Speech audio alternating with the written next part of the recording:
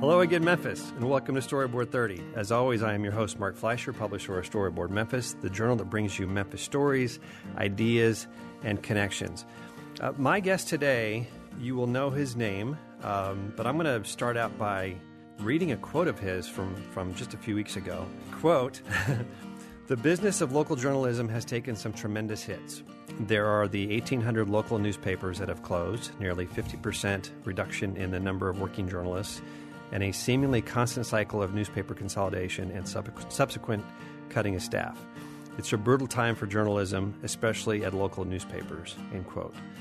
That is a quote from my guest today, from the Daily Memphian, from just a few weeks ago, his editorial. He is an author, and he's the publisher and CEO of the Daily Memphian, Eric Barnes. Welcome. Thanks for having me. Glad you're here. So you guys are now a year and what? Couple of weeks. 2-3 weeks? Yeah. I think, yeah. So happy belated birthday. Yes, thank you. Yes. We and Storyboard Memphis and the Daily Memphian share our birthday month. Yes. Yes.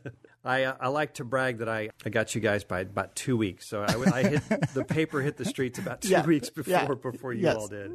But I want to go back to kind of, and you talked about this. You've talked about it in a couple of your podcasts, and in doing some homework for the show, I revisited those. You went back and revisited kind of the roots of where the Daily Memphian came from and the idea of it, and it really started with the kind of the slow demise of the commercial appeal, and one of the catalysts seemed to be the sale of the commercial appeal to Gannett.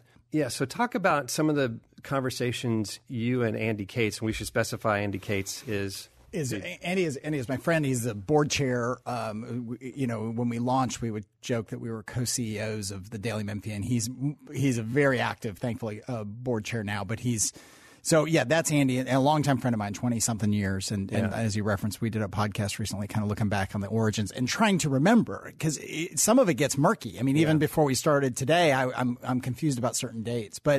But the narrative and the timeline is very much that Scripps, like, when it owned the longtime owner of the commercial appeal, was doing cuts. All the papers around the country were doing cuts over the course of the mid to 2000s up to the recession and then post-recession. And, again, it was only 15 years ago that the CA had over 200 people in its newsroom and now has locally about 33 plus whatever it shares across the corporation. I mean, that's a huge cut. But it was Gannett coming in.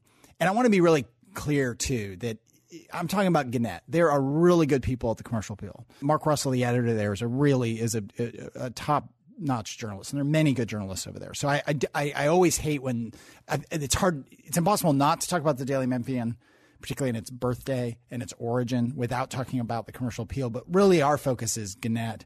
And other could have been somebody else. It could have been it could have been Gatehouse. Mm-hmm. And lo and behold, it'll be Gatehouse. Right. The cutting that Gannett put in place, and then especially the regionalization, that notion of the Tennessee network, what had been a kind of slowly brewing idea and a thing that Andy and I were tossing around and he was exploring and I was kind of exploring, but more loosely became real once that Tennessee network launched and the reaction people had to it. I do the same thing when I talk about Storyboard. Is I hate to pick on the commercial appeal because, and you're exactly right. You're not talking about the commercial appeal as the institution that it's been for 150 some odd years. We're talking about a bigger corporation. But it really wasn't just that. It was also, in your conversation, again, referencing the podcast in your conversation with Andy, it was more about seeing some gaps in news coverage locally, and also the journalists from the commercial appeal sharing some insider news, with all of you about what was going on at the paper. I don't know if it was actually insider. It just was clear. I mean, it was sort of outsider. It was so obvious what was happening. I mean, everybody was talking about it. And I've been in media here in Memphis for 20-something years, one way or another. And so, friends and casual acquaintances. And I mean, it was clear. There were cuts and more cuts coming. Really, the frustrations that the people over there felt, particularly at that time, it was the same. It was the same thing that most readers felt, which was, why do we have stories about Nashville rooftop bars on the front page? Why do we have crime stories from Knoxville on the front page? Why are the deadlines getting moved and moved and moved up so that the print edition is less relevant? It wasn't, and I think their beef and their frustration, and I've done a number of podcasts and, talking to people with the 1 year anniversary. They're all quick to say, look, I mean, there are great people over there, and I had a great experience and I had great memories. The corporate takeover of it was what was the final blow. My personal opinion, and this opinion I think is shared by many people, obviously, is that what the Daily Memphian's doing is critical. It is truly critical. Well, thank you. And it's we like to think so. It's critical in the sense that we look at the raw numbers, for example, of where commercial appeal used to have 300,000 on a Sunday. Yeah, I think maybe even daily. Yeah, right. And, so you're reaching that many people, and arguably with that many copies of the paper going out on a Sunday, with the number of readers, you can argue that the commercial play used to reach just about every Memphian. And then in the years since, it's been cut down to, 30, 40, 50,000 subscribers. I think it's 30. I think yeah. it's the last audit I heard about, or I saw actually, was 30,000 daily, 33,000 daily, and something like 60 on Sunday. And that's about a year old. So in launching the Daily Memphian, again, the genesis of this goes back 2.5, 3 years, perhaps. 3 years, really. Yeah. Jeff Calkins reminded me on another podcast I did as part of that I had talked to him. I think it was 3 years ago. Mm-hmm. I had lunch with him after a big round of cuts. And Jeff and I were not close, but we knew each other, just had known each other forever.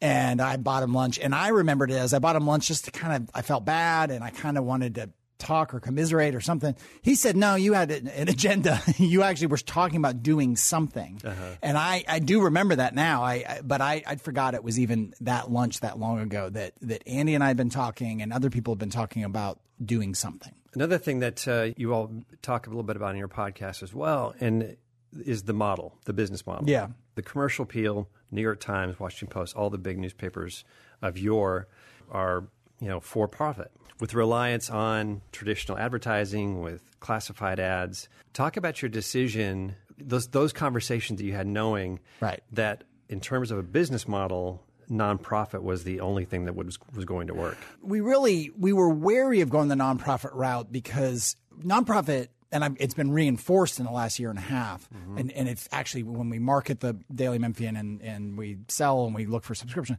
we rarely mention or promote that we're a nonprofit. Other nonprofit news organizations really push that. I think of Marketplace, American Public Media, or you think of NPR, or you think of all kinds of things that really push that. And there's nothing wrong with that. Mm-hmm. I'm not criticizing that.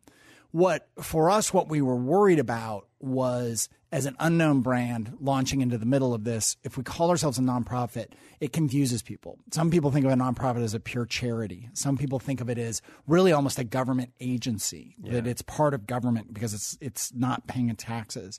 They'll think of it as advocacy. And there are a lot of advocacy nonprofits. There are a lot of advocacy journalistic nonprofits out there. There are niche ones. Chalkbeat does education coverage. They're a nonprofit, and that they're in a niche. So there were all these reasons we didn't want to do that. The other thing is we didn't want to be forever donation based. So I always use the example. I'm on the board of the Overland Park Conservancy. The park is a free and open park by definition, by mission. It will always have to fundraise on some level because the park's mission is to let people in there and have a great experience. Mm-hmm. A little bit of revenue we can make off rentals and that kind of stuff. We looked at it and said, look, people have paid for journalism for forever, for 100, 200 years. They've bought newspapers and they've paid for it. So why wouldn't we continue that? To charge people who can afford it for a subscription and reinforce the value through that process and take the burden off the fundraising. We can generate good traffic against which we could sell advertising and sponsorships. And why not do that? And we feel real confident that by the fifth year, maybe the fourth year, but the fifth year we'll be sustainable. We'll be paying as we go for the newsroom and all the operations based off those subscriptions and sponsorship revenue. And we didn't want to emphasize the nonprofit status because we didn't want people, all those reasons. We didn't want people thinking, no, we're not out here really trying to make a go of it in terms of generating revenue. What we finally got to is, I did all these, Andy and I joke all the time about the number of spreadsheet, sort of the big models and projections and pro formas, and we've done 40 or 50 of them. I had one that was basically a for-profit model that threw off, a return on investment. So we've said we raised close to $7 million.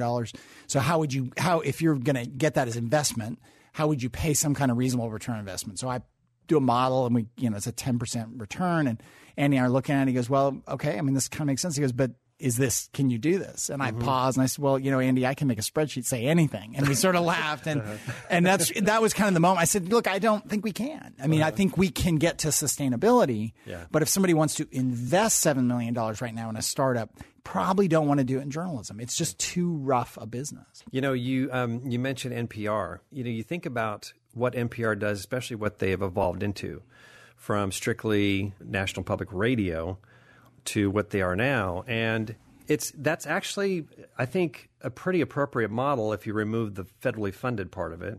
And which they will be quick to say is a tiny part of their budget. Exactly, exactly. But it's the same kind of thing where it's a news organization, but it's special interests, it's interview programs, it's podcasts, very similar. And as any kind of publication nowadays has to be diverse. Right. I mean, I know Storyboard. I knew I was no way ever going to survive on print alone. That I was going to have to continue to diversify and continue to have to expand the digital footprint, have podcasts, have some video content at some point, all those things. So, I think, when you mention NPR, I think it's a pretty appropriate model, and especially nationwide with all the publications, more and more publications moving into the nonprofit sector. It's really something to say when you talk about the fact that already the Daily Memphian is maybe the largest or one of the largest nonprofit. We're one of the largest, potentially the largest, and we stand ready to be corrected, local news startup in the country. We didn't mean to be. That was not our goal. It just, we looked around and let me back up on the size and the scale of what we did, which is at this point a newsroom almost at 40 plus another 10 people. So we're almost 50 plus a lot of freelancers, 70. The scale of what we did was intentional in the sense that we didn't want to ramp up slowly. And we were fortunate that we were able to launch so big. Mm-hmm. So then we looked around and thought, well, wait, nobody else has launched that big. They've launched small and grown. The other thing is as best we know, the largest budget, the largest nonprofit news organization is Texas Tribune. Yeah. They're a statewide, they do a whole range of stuff, really good stuff based out of Austin. They're about 8 years old and they've gotten up to, I think they're at $10 million budget. Mm-hmm. Chalkbeat is a national education nonprofit, news source with bureaus in 10 to 14 states and their cities, and they're about to add another 5 to 10 or something. Yeah. They're including in Memphis and in Tennessee, but really they're focused in Memphis. I believe they have a bigger annual budget than us. So, but in terms of a purely local nonprofit news source, I think we are the largest, which was not really, again, not the intention we're the largest so we win. It just kind of, that's what it took. Yeah. And getting back to why are we a nonprofit, it just takes a lot of money. Some days all I think about the stories we don't get to. Yeah. And I am reminded of that some days all day long by people who see me. If you're just joining us, this is Mark Fleischer, your host of Storyboard 30 on WIPL FM 89.3. We're sitting down today with Eric Barnes, who is the publisher and CEO of the Daily Memphian. How difficult was it when you realized when it came to realistic numbers, how difficult was it to swallow the fact that you likely could not handle print in terms of the business model? I get asked this a lot, and people who come up and say, are nice enough to come up and say, hey, I like what you're doing, but boy, I wish there was a print edition. And I wish there was a print edition. Mm-hmm. But as well as I did, and you and I have talked about this before in many a coffee shop, that it's just so dang expensive. Yeah. So we looked at, we're not going to do daily, because that was just off the charts expensive, but could we do maybe a weekly edition? And so again, in that 40-something financial models that Andy and I put together, he said, let's look. And so I kind of went off in my space. So, and I, some hours or a day later, something like that, I said, all right, take a look. And it was one of those things where he goes, okay, well, you can take that back out. And he goes, wait, now that was just a weekly edition at like maybe 40, 50,000 copies? I said, yeah, 40, 50,000 copies. He goes, whoa. And part of the problem is that at scale, the print advertisers, too many print advertisers said print don't work. And it doesn't matter what the studies show, that it is effective, that people do read it, that it's an effective medium. that what you have to charge for 50,000 copies Right. of a weekly edition Yeah. to cover that expense of printing and distribution. The advertisers just are, particularly young. I mean, I hate to be ageist now that I'm 51. I guess I can do this, but the younger marketing people are just like, no, we don't do print. Oh, yeah. We just don't. And you feel this. You've got yeah. a really nice, very local, and I mean that in a good way, advertising base. I'm sure none of it's easy. Selling is never easy. Right. But it's tough to get out there and get those ads. Oh, it's really tough. And, one of the things that we talked about early during this conversation is the old for-profit print models relied on classified ads. And, people tend to forget that there are no classified ads virtually anymore. Right. They're all, Craigslist has taken over that market. Obituaries were once paid for. Right. And I don't know. Commercial Appeal still charges for its obituaries. We do not. We have obituaries online. But, obituaries is a really interesting example of how newspapers, and I'm not picking on Commercial Appeal. This is basically every local newspaper lost their way, that they ceded all of their revenue streams to other entities. So they did. So legacy.com is a service that we use. I'm 99% sure the CA uses it as well. Right. They control probably 80 to 85% of the obituaries in this country. And newspapers just kind of watched it happen in some way. And I think had a kind of entitled mentality across the industry. Oh, that'll never happen. That'll never happen. Yeah. Oh, this Craigslist is a fad. We've always had classifieds. Right. And I can remember having people of a certain age would be blown away by this, but I can remember buying classified ads, hiring, employment ads that were maybe 2 or 3 inches long and spending $700-800 on those to get them into the Sunday edition. And I think that obituaries still can be, in some communities, I'm not sure what they are in the Commercial Appeal, but printed obituaries can be, $500, $1,000. But you've got alternatives like us who are free. And I'm not selling that. I'm just saying it's newspapers have lost their way on a lot of their traditional revenue streams, including then, once they went online for a decade, most local newspapers, sometimes 15 years, were free online. They gave away their content, gave everyone a reason to unsubscribe from one of their core revenue streams. Somebody, I'm sure somewhere will do an amazing business MBA, PhD study on all the bad decisions that newspapers as a whole made over the last 15 years. Yeah, it's kind of like the person who said the internet should be free. And then as a result, every piece of content on the internet should be free, including journalism. And the only people who made money off that in the end were Google and Facebook. Yeah. And now to some degree, and it's great that the New York Times and Washington Post and the Wall Street Journal and some of the national publications are starting to really hit meaningful numbers of subscribers and meaningful monthly and annual subscriber rates. But at a local level, very, very few people have figured it out. Yeah.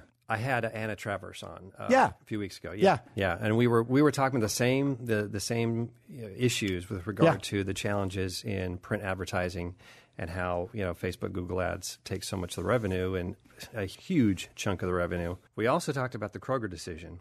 So for people that don't know, Kroger has ended free distribution in all its stores nationwide. All its stores nationwide. And here we are. It's Election Day, October 3rd, as we record this. Here in the next week or two, those racks will be gone. Yeah. So all of us are kind of scrambling. All the free publications we're kind of scrambling to figure out where are we going to either double up on our distribution, find other distribution spots, and so on and so on. Knock on wood, thankfully, Storyboard, I've got a lot of places I can now make an excuse to go into where I didn't before. But I think about the Daily Memphian, and you've got a different set of distribution challenges, right? Yes. So it's not, for example, going back to the Daily News, you had the free pickup weekend edition. We had the Memphis News was our free weekly, and then a paid, which we pulled out of Shelby County when the Daily Memphian launched. The Daily News, and it's confusing because I actually run both. They are not affiliated in any way, but it's just kind of the way things worked out. And so that is still a paid paper with some amount of free distribution. So talk about, I think you'd said that in terms of your subscription numbers since you launched, you have exceeded your projections that you've said, and your subscribers, you don't have to share the numbers if you don't want to, it doesn't matter. But in terms of distribution, since there are now news deserts that don't have access or now are going to have more difficulty getting access to print news, obviously the objective is to make sure they're getting to the Daily Memphian, because as I said, I do believe, and I share this opinion with many people, that what you're doing is truly critical to a local democracy. I'm not exaggerating when I say that. No, I think we believe that. So talk about some of the things you all are trying to do to get to increase your access to divested communities and so on. From day one, we realized we wanted to be sustainable financially. We didn't want to fundraise, but we also knew, we've got to find ways to get access to people who can't or shouldn't afford it. Yeah. So the libraries were pretty easy, and we got that up right away. We are behind on doing this, and I'm in the midst of trying to hire somebody to run this whole free and community subscription program. But the gist of it is, we're now in all the Shelby County schools, free on their network, their Wi-Fi, their wired networks. We're free in some other schools, and any school that out there that doesn't have free access, they are welcome to email me. It's on the site. It's barnes@dailymemphian.com. Mm-hmm. And we can pretty quickly turn it on. So we can turn on free access to a building very, very easily. It takes 15 minutes, assuming that building or that facility has a relatively unified network. It's just the IP address, you turn it on. We're in the midst of getting all the schools. We've got the bulk of them, but they're charter schools and some of the other ones that we just haven't gotten to. And we said we would give free access to everyone, pre-K through 12, not the universities. We're trying to work sort of education programs with them. And then we want to move into, things like affordable housing complexes or, senior living facilities that are people who are, moderate or lower income. Mm-hmm. People, again, who maybe can. And the teacher thing, it's not that teachers not necessarily can't afford a $7 a month subscription, but we made a decision. Now, that's a part of the community. Teachers do great work. They're undervalued and underpaid anyway. We'll make that free. And then also with the kids and educational opportunities. So we want to begin over the course of this next year. It's one of my highest goals is to really expand free access to places that can't or shouldn't, with people who can or shouldn't afford it. Mm-hmm. And it's very tricky. Again, buildings and locations with networks are relatively easy. Giving someone mobile access is an incredibly difficult administrative and qualification challenge. How do I qualify that person that you can't or shouldn't afford it on a one-by-one basis? Right. Year 2 is about finding facilities and places and buildings and gathering points that, hey, that should be free and that makes sense. Year 3 will be, all right, how do we get to an individual level? And that's very complicated. Privacy issues, it's very complicated. Yeah. One of the things that I think that a friend of mine pointed out, who was very smart about these things, said, if you could figure out a way to identify families on the free lunch programs in the school, mm-hmm. then you basically said those families are qualified. We don't need that. We're not going to have people submit their IRS, their tax returns and pay stubs to get a free act. That's ridiculous on a bunch of levels, insulting and ridiculous and so on.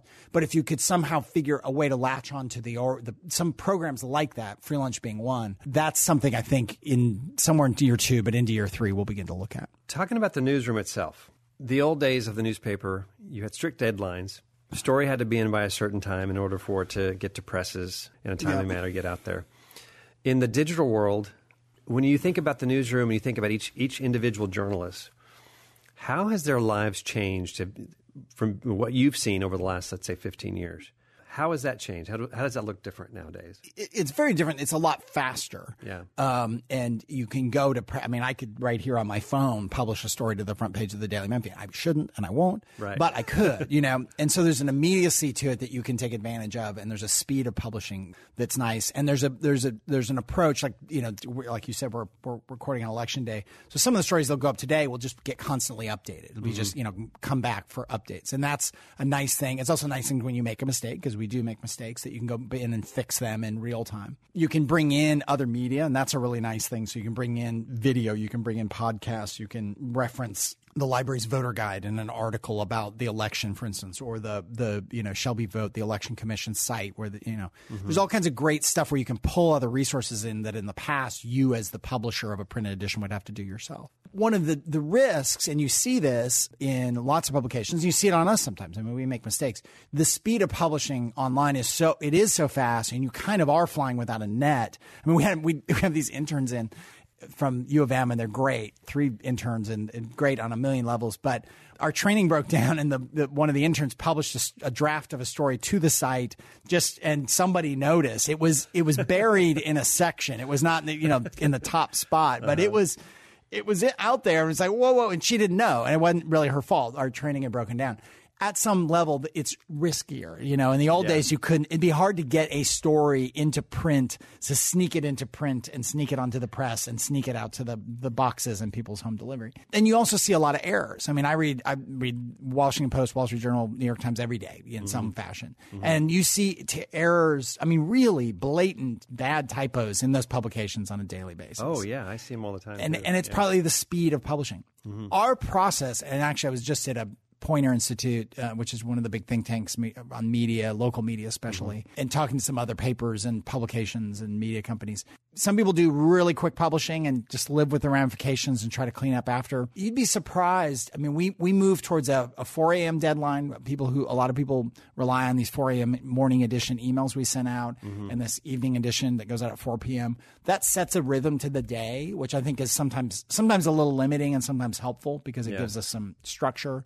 And we try to run stories, maybe to a fault, through multiple editors before they go online. We may shorten that up some over time and have more immediate stories going up, but there's still room for editors. Everyone needs a copy editor. I need a proofreader.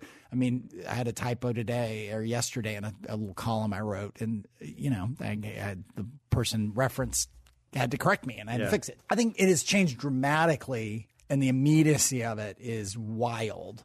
But there's some risk with that. How in today's world, because arguably in publishing, we're competing with Google and especially with Facebook. How important is it that these stories are turned around quickly and out there quickly? It is important. Or is there a gestation period? Well, it depends.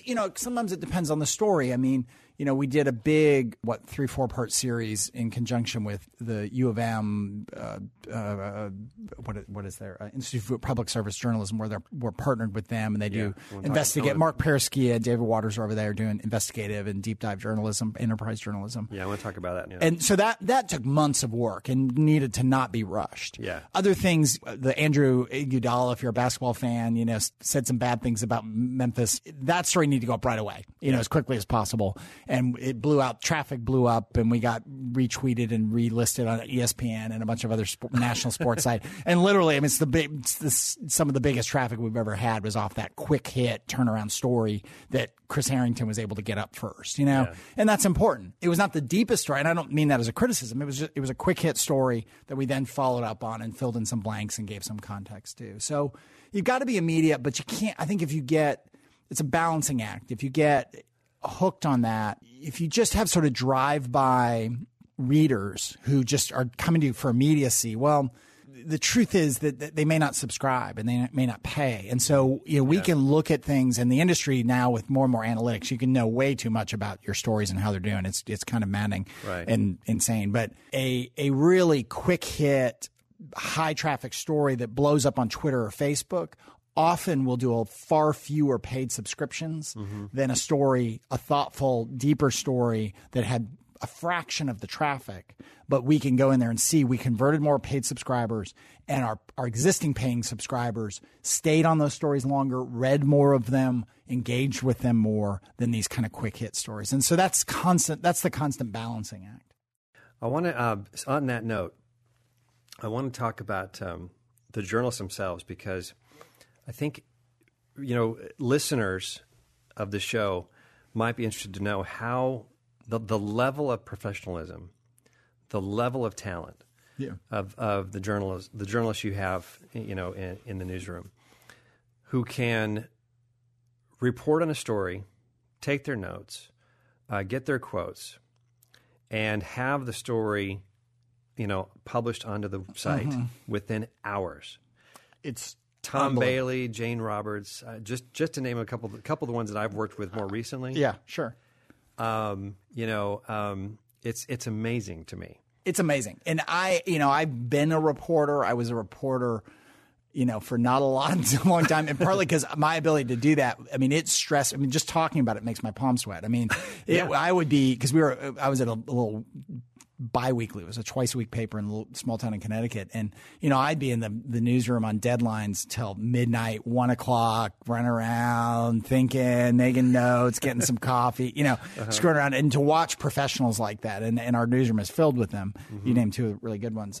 It's amazing how quickly they can turn around and how clean their copy is and how accurate it is. And it's something else. And it is not for everyone. I mean, I think there are lots of you know, long form writers who can't do the short form and vice versa. And there's nothing wrong with that. But, you know, that also kind of shaped the newsroom in the sense that we found this mix of veterans, Tom and Jane being two of them and many others, but also these, I jokingly call them kids, but I mean, you know, they're 20-somethings more recently out of journalism school who can do that as well and but also have a different perspective just because you're younger, I mean, everybody brings their own perspective to any given story.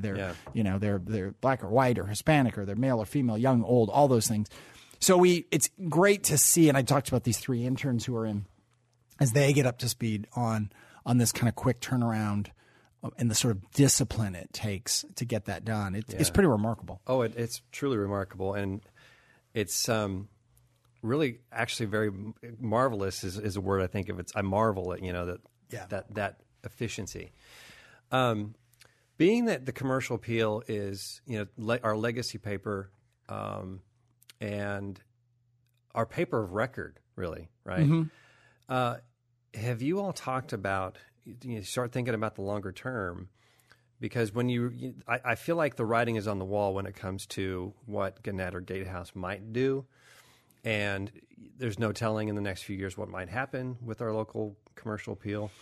When you look at the longer term, do you ever have discussions about, I dare say it, but, you know, replacing the current paper of record?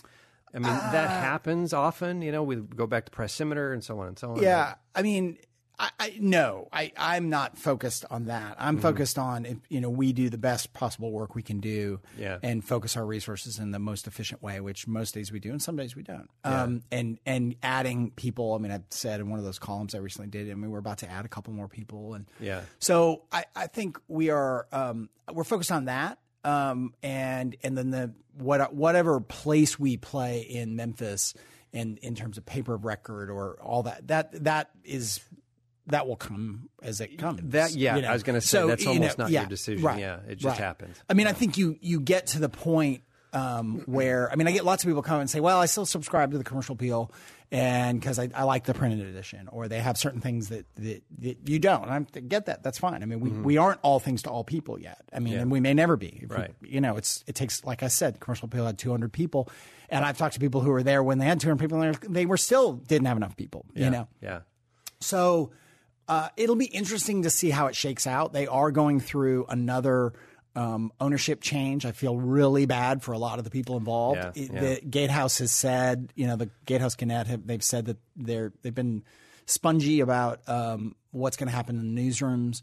But I mean, the truth is that, and the CA Gannett smartly and rightly, and to the benefit of Memphis, when we launched, they approved replacing, in sort of corporate speak, all of the positions that we had taken, those spots, and added something like 5 or 6. And so they understood there was a real threat and a challenge here in what is not one of their biggest markets. They have made us better, and I think that many of them would say we've made them better. I mean, it just, competition is a good thing.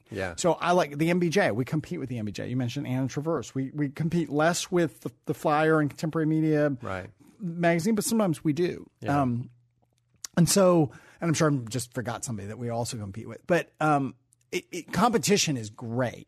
I really like it, and I would, you know, I hope that there isn't another round. I mean, honestly, as a journalist, as somebody's been doing this forever, who does view it as a kind of, I mean, a very important thing, a very important sort of part of the civic discourse nationally, internationally, and locally. I hope there's not another big wave of cutting and regional consolidation. But if you read the business press and media, it seems I mean, the speculation is there will be more cutting and more back to regionalization. And it's too bad because they've really, you can see the efforts that they have made over the last 6 months to a year, in absolutely. terms of just the quality of journalism, more, a little bit more investigative journalism. Yeah. It would not just be unfortunate for the newsrooms there and our newsroom locally, but just Memphis would suffer. Yeah, we can't get to everything. They can't get to everything. Right. And I don't think that it's a kind of zero-sum thing where, if they, cut 10 people, we'd add 10 people. I mean, there are limits to our resources. Right. And so, and vice versa. So it is good that they're there. They've done some, Mark Russell has done, the editor at the Commercial Appeal has got some really great people that he found and brought in, some that he already had. And Daniel Conley has done some really great investigative stuff. Stephanie, I've forgotten her name, but last name because I'm terrible with names. She's done some really good stuff. They do have really good people, and I'm glad for Memphis as somebody who loves the city and lives here and always will. Yeah. You mentioned University of Memphis, the Institute for Public Service Reporting. Yes. Now, so the listeners who don't know, the work that they're doing is tremendous. David Waters, Mark Perskia, if I can get that right, in-depth investigative journalism, multi-part series. Yeah. Right. Partner with U of M, obviously. Tell me about how that collaboration came about. There are other examples. I think University of Wisconsin, within its journalism school, had started this investigative unit, and they're really modeled around the idea of, one, they're a reaction to the cuts at big corporate papers on a local level, and they're kind of modeled on a ProPublica, which is a national organization that's getting more local. Wendy Thomas with MLK 50 and the CA, they did some stuff with ProPublica on the Methodist stories that were really very powerful and really important stories. These universities around the country, a handful of them have started these kind of investigative units within the journalism school. Mm-hmm. Then the idea is that those reporters have the resources of the university. So, reporters write about everything but don't know everything. So if you're embedded in a university, you have maybe economists or you have a scientist or, mm-hmm. David Waters did the brain research, series and could kind of lean on U of M, experts. Yeah, the trauma stuff, which is just so sad and powerful. So it was modeled on that. It was again, the cuts were coming at the Commercial Appeal. The former editor of the Commercial Appeal, Louis Graham, had the idea of wanting to do this for a while. He had left the Commercial Appeal, mm-hmm. and he's I think the head of their advisory group. I mean, he has a full-time job elsewhere, but I think I can say he's at St. Jude. But but he's he's the advisor over there, and Mark Persky and David, and they have goals of adding more people, mm-hmm. and we are their exclusive. We have a partnership with them. Mm-hmm. We're a partial funder of them. And we are their exclusive outlet for printed word, for lack of a better word, better phrase, journalism. Listeners, if you have not come across some of these articles, really should check them out. They're tremendous, in-depth articles. One on, as you mentioned, the effects of trauma on young brains, which is David Waters' 3-part series. A special report by Mark Perskia on Union Row development, which was tremendous. A couple weeks ago when I was sitting down with Anna Travelers, she was talking about the importance in not just at the contemporary media, but also in media in general in Memphis, is to really strive to diversify and be a true reflection of Memphis. Yeah. When you look at your newsroom, how do you feel like you guys are with that? We're not there yet. Mm-hmm. I think we got a lot of criticism, some of it quite fair, when we launched, that we had launched so privately that people felt like they'd been excluded from the process. And that was my one regret. I don't know, I got all kinds of regrets, I guess. But that was a regret. And I said that to the Memphis Association of Black Journalists, and I said that to Wendy Thomas in an interview we did, and that, we were going so fast. We were talking to lots of African-American journalists in town, but the truth was that just black, white, young, old, male, female, the number of people who were in Memphis who could do what we needed done, because we formed on May 1st and we launched in mid-September. It was an insane timeline. Yeah. There just weren't that many, and there were a number of African-American journalists who said no to us, which was fine. I mean, they just didn't want to take a chance or whatever. I don't know what their reasons were. Yeah. So we launched with a newsroom that was about 20% African American. We're a little better than that now. That's about I think for local newsrooms, that's about the standard. And, in most cities, 25% would be pretty good. Obviously, we're a majority Black city. And so but we are about 50% female, and that's important. We have been, and we've added a number of younger staff, male, female, Black and white. And it is absolutely a goal. And I believe, you have to be intentional. We have a marketing campaign going on right now, buses and billboards and other stuff that in part, it's no secret, in part kind of shows that diversity. I'm a 50-year-old white guy, 51.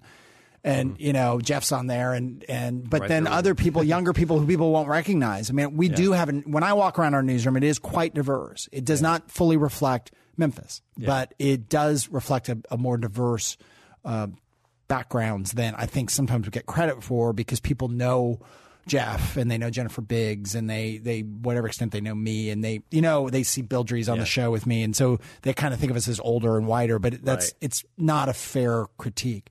Again, we have to be more purposeful. I think all three of our interns right now are 2 women and male, and they're all people of color. And that's very intentional. And we're unapologetic about that we have to be part of that, solving that problem. Yeah. Yeah. Shifting gears a bit to kind of wrap us up. You're from Seattle? I'm from Tacoma. Tacoma, Washington. It's about 45 minutes south. It's ever longer away from Seattle because traffic around Seattle is so bad. But it's just south of Seattle. Yeah, and you've been here for how long? 24 years this summer. 24 years this summer. Yeah, wow, almost the majority of my life, and it's very much my home. I fell in love with it, and have my kids are in college now, and I'm single, and I'm empty nest, and I had some friends when my daughter went to college say, well, so are you leaving? And I was like, leaving where? Memphis. I said, oh my gosh, no. It's very much my adopted home. I love it here for all its problems. And because everywhere I've lived in the East Coast, West Coast, Alaska. Every place has tremendous problems, and we have our own particular ones around crime and around inequality and so on. But it's not as if other cities don't. I did a show this week that the rate of poverty in Nashville is astounding. We sort of look at our sort of quote sister city and feel jealous and feel like they've got it all right. They like us, unfortunately, are a top 10 city in this country for youth poverty. A third of children in Nashville are living in poverty. And you drive into Nashville and you hear all the stories and you think, well, that's not possible. Yeah. So I love this city and for all its problems, and it's certainly welcomed me and it's been great. Yeah. Nashville is a city that really encountering, I would qualify by saying, true gentrification. Yes, a level of gentrification that is astounding. Like Brooklyn in 15, 20 years ago. Yes. And we talk about that here, but that's on a different level. It's next level. Oh, my friends in Seattle, I have a lot of friends up there, and friends down in Portland. It is breathtaking what's going on. In New York, where I lived for 5 years, I lived in Brooklyn 20-something years ago, almost 30 years ago now. The gentrification is unbelievable. And so it's one of the things I like about Memphis is that we have these conversations. We talk about race. We talk about poverty. We don't all get along about it, but we talk about it. I was talking to some people recently about who are very much involved in these kinds of issues, and they are around the country involved with it. And they said, they go to other cities and no one's really talking about it. Or it's someone else's problem, not the problem. It's not the problem of the person that they're talking to. To me, everything I do, the boards I'm on, the companies and organizations I run, that's part of what I have to try to embrace in terms of of poverty and racial divides and all those kinds of things. And then a city that actually is starting to, kind of grow and change and have this kind of economic development that it didn't used to have, that issues like gentrification remain at the forefront as the city changes. It's got to change for the better for everyone. Yeah. So, that topic seems like a fascination of yours when I think about your books. Yeah, so I am obsessed with that stuff. Yeah. This is true. Yeah. So in case you listeners don't know, Eric is, of course, an author. Your last book, Above the Ether, was just released within the last June. Yeah, I think it was June. I was going to say beginning of summer. Yeah. So congratulations. On that. Yeah. And I have two words for you: Tacoma and forklift. Yeah. So I grew up in a very blue collar city. Tacoma now, it's a very beautiful setting, and it's got kind of hipster coffee places. It blows me away every time I'm there. I still have family there and friends. But it was a big blue collar city when I lived there, and it was a very, very rough place. And but my parents had a little construction company, and I drove forklifts after work, and I spent a couple summers in Alaska living in a tent. Working in fish plants and driving a truck and driving forklifts around, and I think I can still drive a forklift. It's been quite a while, but I can still do that. So that's kind of where that was my background, and I think it is still on my bio because people are like, "Wait, a fish plant? You were in a tent? You were driving a forklift? Yeah, you're the guy behind the headlines. That's not possible." So, all right, Eric Barnes. Thank you for having me. Thank you. Publisher, CEO of the Daily Memphian. Again, thank you for coming in. And for more of this conversation and more real talk, please listen to the Storyboard 30 podcast at storyboardmemphis.com. Thank you again to Jeff Hewlett and his fine acoustic guitar work, to producer Vance Durbin, and to WYPL broadcast manager Tommy Warren, to WYPL and the Memphis Public Libraries for their support, and to listeners and supporters of the library and FM 89.3. We hope you join us next time on Storyboard 30 for more conversation with those Memphis personalities and shapers who make our lives here in the Bluff City just a little bit better. Memphis, make it a great week.